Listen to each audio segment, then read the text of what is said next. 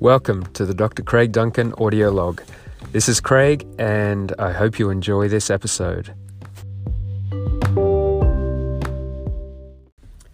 Socrates, who was probably the greatest thinker in history, identified that reflecting on life was crucial to living a meaningful existence.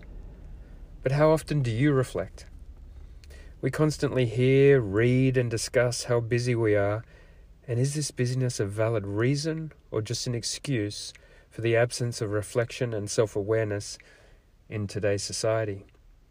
Just by taking 5 minutes a day to reflect on where you are and where you're going will make all the difference. It can be in any format, but the key is to start today and not tomorrow.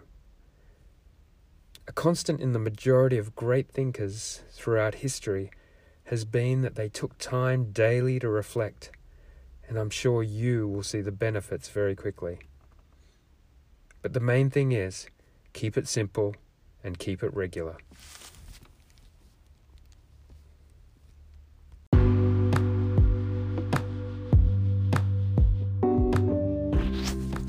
Thanks for listening, and as always, if you want to get in contact with me, please do at drcraigduncan@gmail.com, or if you've got any comments on the podcast, please email me or contact me on any social media at Dr. Craig Duncan.